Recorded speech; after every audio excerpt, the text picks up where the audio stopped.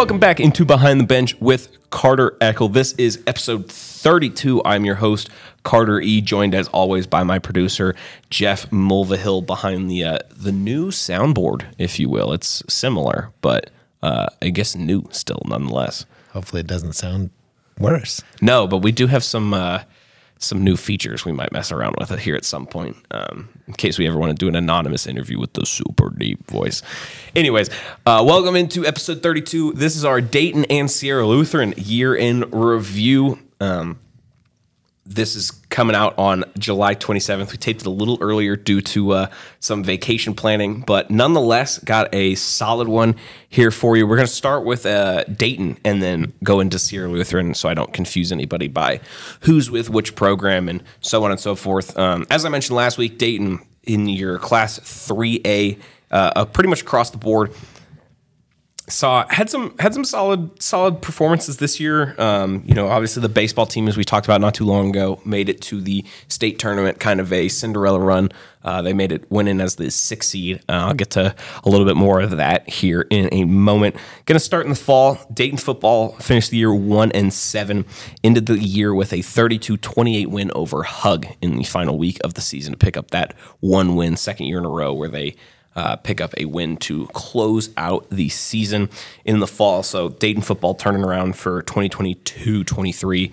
I guess it'll just be 2022. We won't have hit 23 just yet under, I believe, third-year head coach Terrence Spann, who took over in, I believe, the pandemic. So the Dust Devils will be back in action this fall there. Over to the cross-country side, a few notable performances here. Whitney Windward for the girls was 7th at the 3A regional meet and ended up at 16th at the state meet this past fall. Allison Hoffman and Aspen Evans also had some decent finishes at the regional meet as well. On the boys' side, a ton of finishers right inside that top 40 range, so between 30 and 40. The Dust Devils had Brendan Larkin, Samuel Matthews, Luke Buchanan, Caleb Coleman, and Reese Evans all right around that mark there. So some noteworthy performances from the Dust Devils on the cross-country side of things. Soccer, they will be having two new head coaches coming in this fall. Luis Melgarejo on the boys stepped down after this past year, and the girls coach also stepped down. I believe it is Miklik was the last name there. He had a senior on the team in Zolette Miklik, who finished the year with 3 goals and 7 assists for the girls team. They were led by freshman Macy Lieb, though, who had 8 goals. So the Dust Devils have some talent coming back next year for the new head coach. The boys team went 0-16-1. I know they've had some better seasons recently, but Melgarejo said it was just time to kind of step away and spend some time with his family. I believe that Facebook group is still pretty active. I know they're getting people out and about for soccer practice there. I guess, Jeff, to kind of put you on the spot here, for kind of area soccer expectations coming in the fall, is there anything you'd like to see as a soccer brain yourself? Is there any formations you think that are a fun twist, or is there any I guess anything that you don't see teams doing that you think might be worth incorporating, or anything in that realm of things? Probably not specific to that. I do have a little bit of a selfish desire for the Dayton team because I have at least 4 girls that might be on the team this year coming from my team. So I'm excited to see that they make the team and how well they progress over the next couple of years, because it's just nice to see them succeed and a good group of girls. Same thing with Carson. I got a couple of girls going there as well, and including my own daughter. So I think probably we were talking about this in the car the other day about, as we're driving by different high schools, and I'm kind of giving my daughter some notes of, we were up by Galena the other day, and they've got a grass field, and Carson does have a grass field, but they don't play on it. They don't play games on it. And I was explaining the bus situation in Reno and that kind of thing. I wish we could get soccer on grass. That's my one desire. We've been practicing on the turf over here, and it's fine, but it's not grass. And, Yeah. And we've got the World Cup, the 2026 World Cup coming up in the list of all these not countries, but destinations that have been given the World Cup draws, and the ones that have turf fields, they're making them grass fields for the World Cup. Otherwise, they don't get it. So I believe that would be my one desire, and I will go down in flames for that, because it's never going to happen.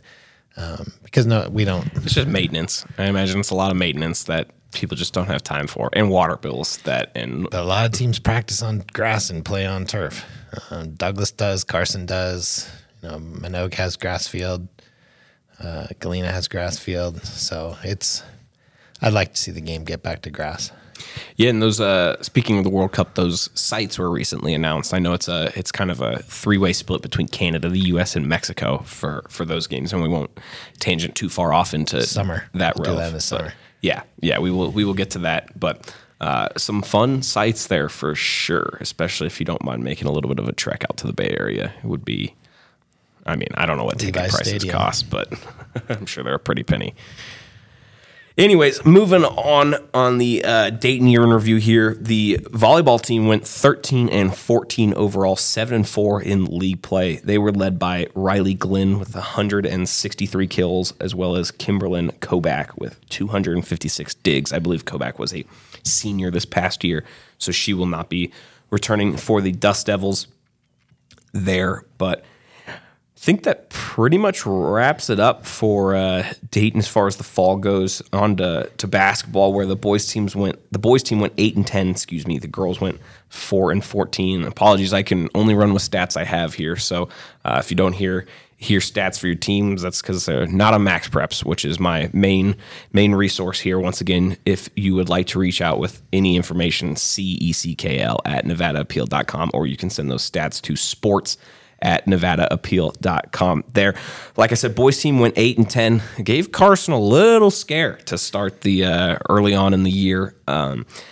Ended up falling by, I think, around 8 or so, but definitely had them on their heels for the first 3 quarters. Yeah, Isaiah Powell was a big reason they were able to do what they did to Carson. He finished the year with 15.5 points per game, 7.5 rebounds per game, and 3.2 assists per game. So pretty solid stat line there. However, he's a senior, so he will not be back next year. They do return their second leading scorer in Jacob Moore. He was a junior this past year, 12.4 points per game and 4.5 rebounds per game. Like I said, the girls team wrapped up the year with a 4-14 record on the season. Dayton Wrestling had a pretty nice year, had several kids in with some solid results in the regional tournament. Nobody made it on to state there, but still a solid year for Dayton Wrestling, which was really kind of fun in its own. From talking to head coach Brian Parsons, I know we had some sounders on from him on the podcast in winter.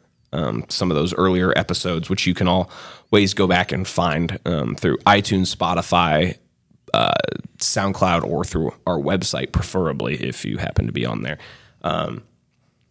But a wrestling team that has, like I said, kind of come into its own, and I know they had a lot more people out for the team this year, and we're just getting some solid results. Obviously, I'm sure they would have loved to have several qualifiers make it to the state tournament, but you got to build where you got to find a starting point at least to build upon, and it sounds like the Dust Devil Wrestling program definitely did that with some solid performances on the year. Over to the baseball side of things, like I said, as we talked about not too long ago, Dayton baseball snuck their way into the state tournament. Had 4 or 5 players make the Class 3A North All League teams as well, led by, of course, Robbie Harrison, who I believe had like a .528 batting average and drove in quite a few runs for the Dust Devils there. They finished the year 15-19, but making the state tournament was the highlight of the season, and you could tell that all those kids were extremely excited to have that opportunity. Went 0-2 at the state tournament, but I think just getting there was a huge accomplishment, especially having to beat the number 1 and number 2 teams in the Class 3A North in order to get there. And that's doing it all through the consolation bracket as well. And as we discussed, once you fall into that consolation bracket, your road gets a heck of a lot tougher. It's a hard way to get back. And especially pitching wise, we saw that. You see that at every level, but we saw that especially in Class 5A this year. But Dayton found a way to make it, and good for them. That'll be a year they all remember for a long time, especially from getting a chance to talk to some of those kids before they went out to the state tournament, where they thought they were going to make it last year and it didn't quite come together. And this year you make it as 6th seed, and welcome to sports. Anything can happen, and that was how they wrapped up their softball. Went 4-19 for the Dust Devils, however, highlighted by Cheyenne Clayson, who in 12 games had a 719 batting average, which is absurd. Wow. That is rather impressive there. That's flipping the narrative right there. I was going to say, you're supposed to get hits 3 out of 10 times as good. How about 7 out of 10? So that's going to wrap up our Dayton year-end review.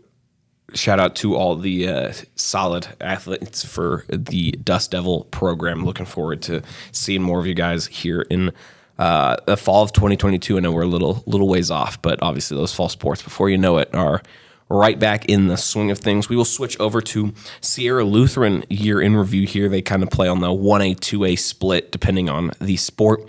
Football team went 4-3, bounced out of the playoffs, but still a winning record nonetheless. Went 1-3 in league play, but 4-3 record overall in 8-man football. Jeff, I don't know if you've ever had a chance to get out and watch 8-on-8 football, but it is something else. It's a lot of fun. Yeah, no, I haven't seen football.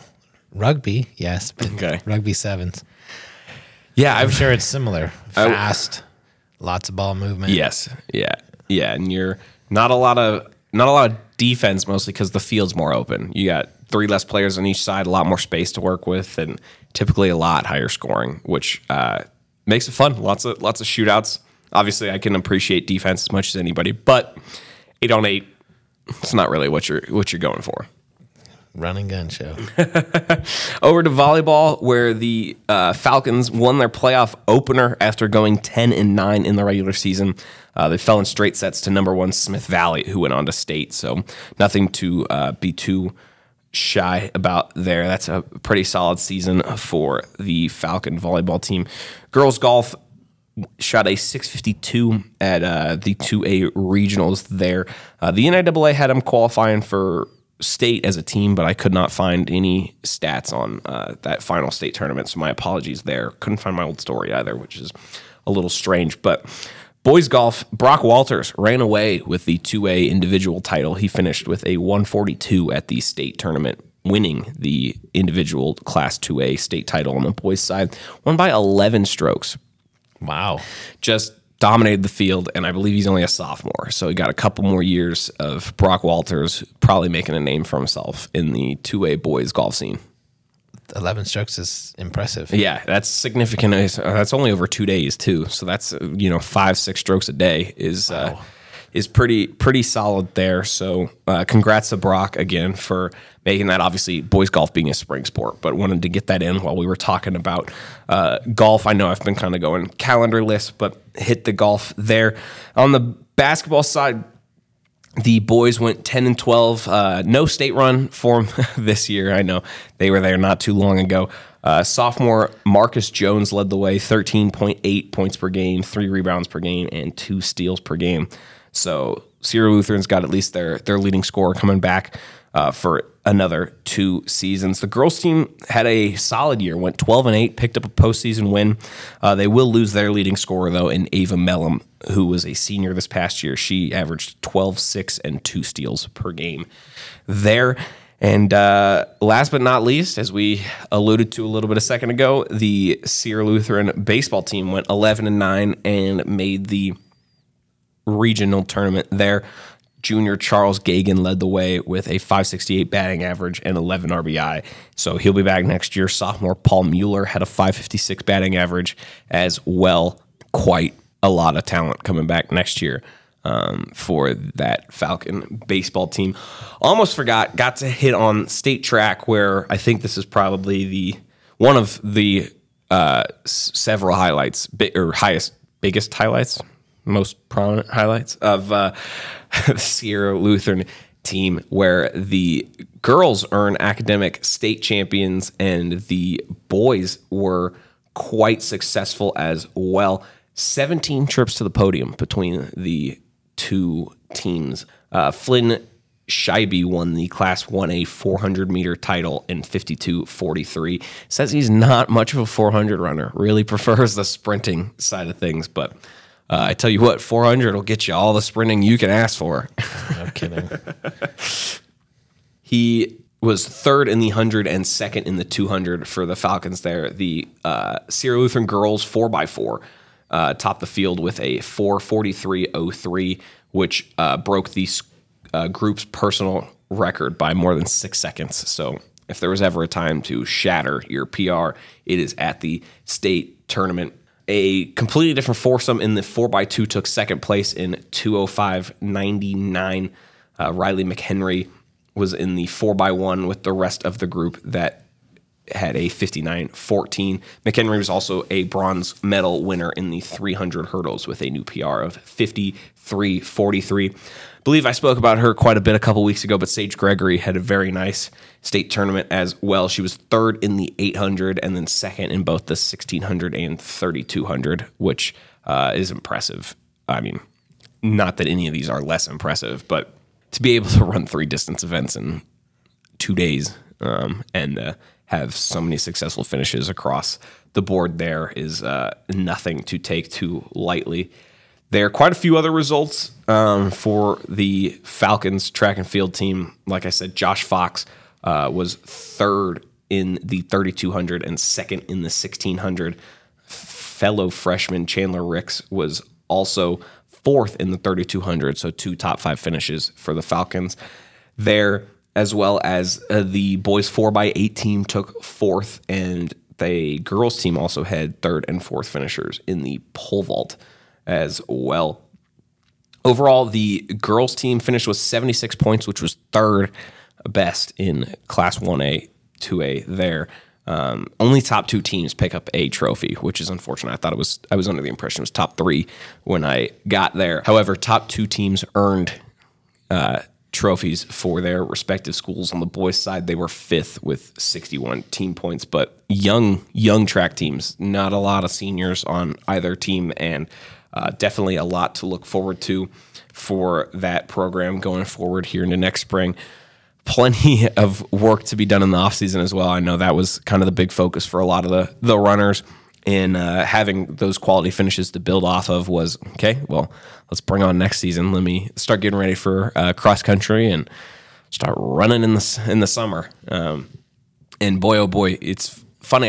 My former boss is actually a cross country and track and field coach at a junior college in Iowa, and he was telling me about how much some of those times drop off when you're running at 5,000 feet versus running at sea level, and it's pretty impressive to see what some of the athletes can do around here. I know we just kind of touched on 3A and 1A this episode, but boy, you start dropping 10 to 12 seconds off some of these longer times and start looking really appealing to some of those college coaches. So for those of you interested in running at all at the college level, don't sleep on that you know, running at close to 5,000 feet of elevation is not easy. I ran into that with swimming. There's because the event here is there's a big swim meet in late summer, and your times are actually adjusted because of the altitude.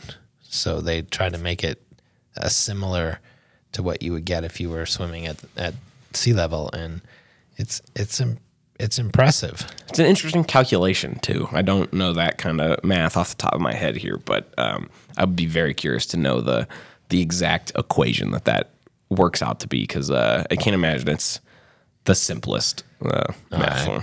And how they figured it out. I remember I grew up at 4,100 feet in Southern Oregon, and everybody we played, this is soccer, everybody we played lived closer to sea level. Mm-hmm. They all lived in the Willamette Valley of Oregon. So Medford, Ashland, Eugene, all those teams are not quite sea level, but pretty close. And we were at 4,100 feet.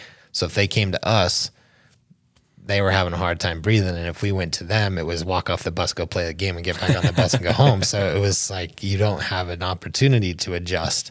So because we were only there for 4 hours to play and then back on the bus. So it was a big advantage. I can't say I played anything too competitively at a change in elevation. Obviously, growing up in the Bay Area, it was sea level for sure. I think the biggest adjustment for me was always trying to play in humidity versus not humidity. I think I played tennis with friends at elevation, but nothing like seriously competitive. On the ball, they sell different balls here. They do sell different balls here. They had to use different balls for the Davis Cup in Reno because of the elevation. And noted star for USA Tennis, Taylor Fritz, not a fan of playing at elevation, which... I mean, you grow up in Southern California and you play all these tournaments in these beautiful places right on the water. I can understand why you don't really enjoy playing at 5,000 feet. But he does Reno conventions. He has a massive forehand and a massive serve. And if there's less air to stop the ball, I guess it's the difference between probably hitting the line and the ball being out. But or you just start blasting the ball past people. He didn't have any problems at the Davis Cup. It was a pretty quick win for him. Regardless, that's going to do it for episode 32. Thanks for listening. If you've stuck with us this far, thanks again to today's title sponsor. That is www.doublejautonnv.com. You can find them in Gardnerville. And thank you to my producer, Jeff Mulvihill. I'm your host, Carter Eckel. Once again, if you got any suggestions for us or anything else you would like to hear us talk about, feel free to email me at ceckl@nevadaappeal.com. You can also find us both on Twitter as well. I am at Carter Eckel, ECKL, and you can find Jeff Mulvihill at InstaImage on Twitter as well. Thanks for listening, and we will catch you guys next week.